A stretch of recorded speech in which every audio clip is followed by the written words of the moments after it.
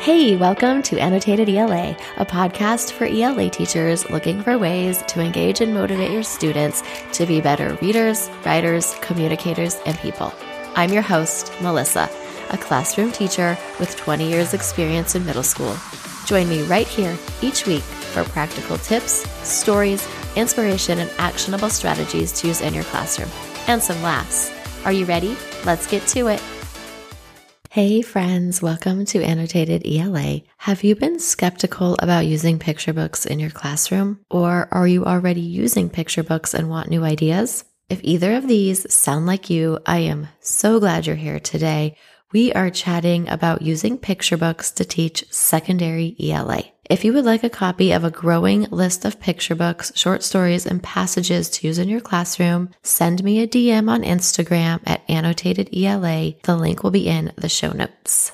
Let's chat about why we should use picture books in the secondary classroom. Reason number one, picture books are less intimidating than novels or even short stories. Students are able to get through the entire story in one sitting and begin practicing reading and writing skills after the reading. Such a powerful practice.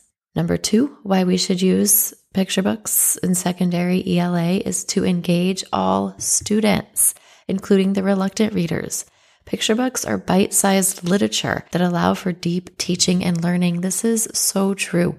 And your older kids might act too cool for it, but you keep going and keep being silly and keep loving it, and they will begin to love it too, I promise you.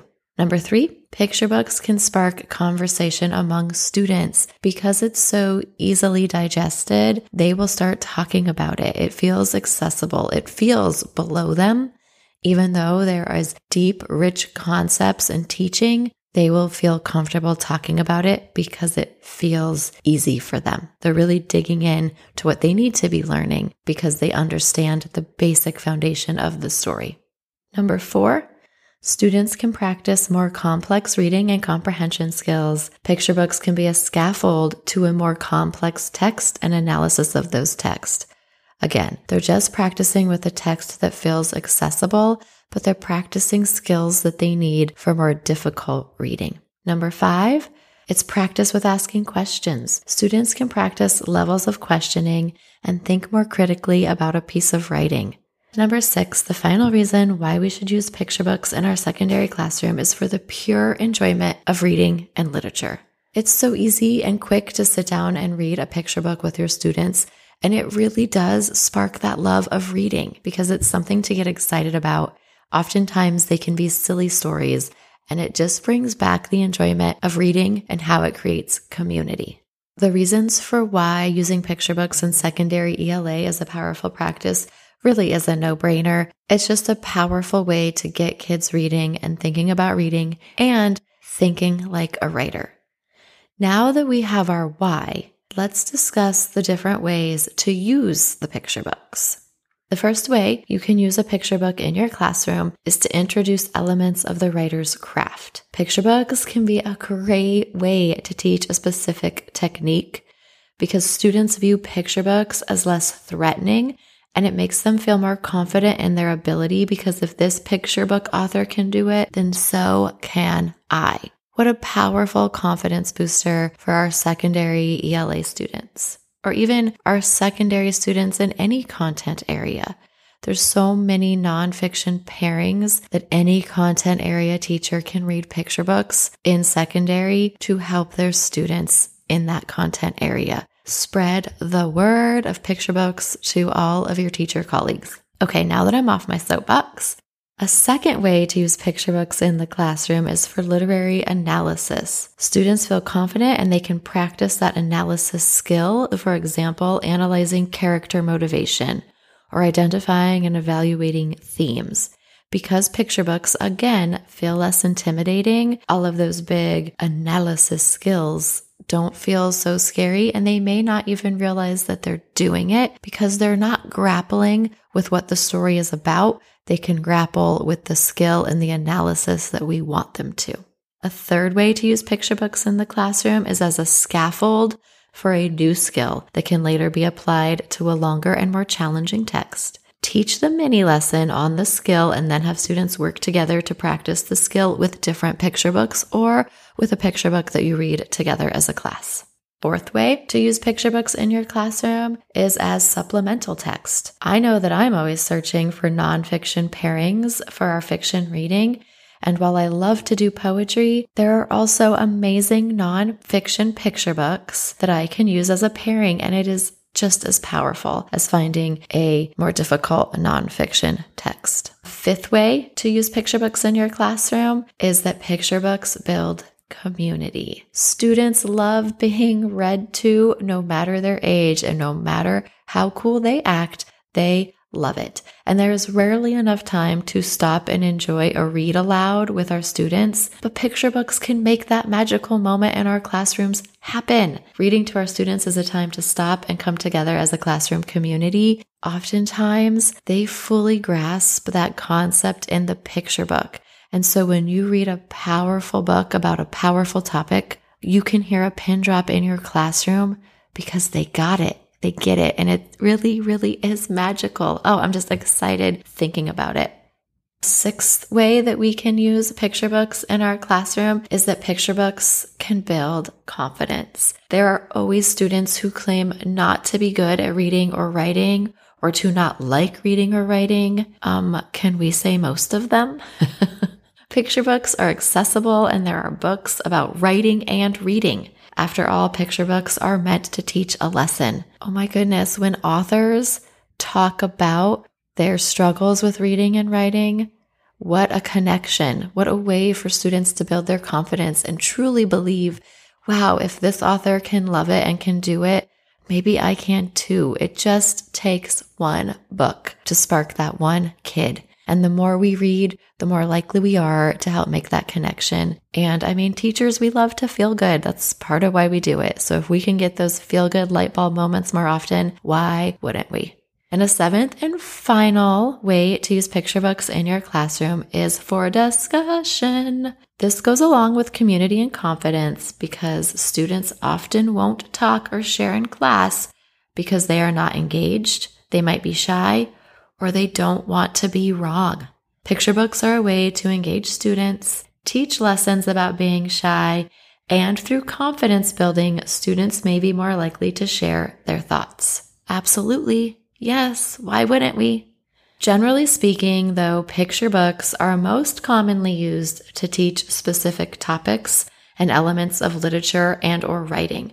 This is not an exhaustive list, but here are some ideas for topics to teach using picture books. First, theme. This topic is so abstract for my students. They are masters at identifying topics, but the theme suddenly becomes tricky. Picture books are a great way to present and practice this difficult topic in a very low stakes way. One book that I suggest is Tracy Ludwig's The Invisible Boy. Check it out. Really, really powerful story and a great way to introduce or teach a theme. Second is personification. Personifying animals is one of the most common forms of personification.